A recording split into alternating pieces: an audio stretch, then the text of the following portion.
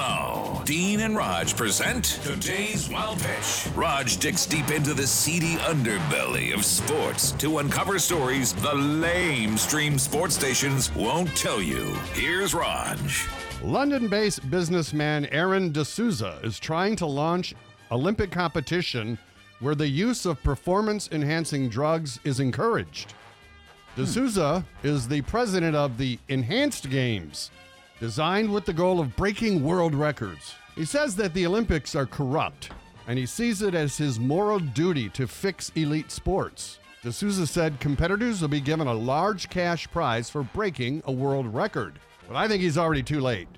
We already have a competition where everyone is on steroids. It's called the Tour de France. That's today's Wild Pitch.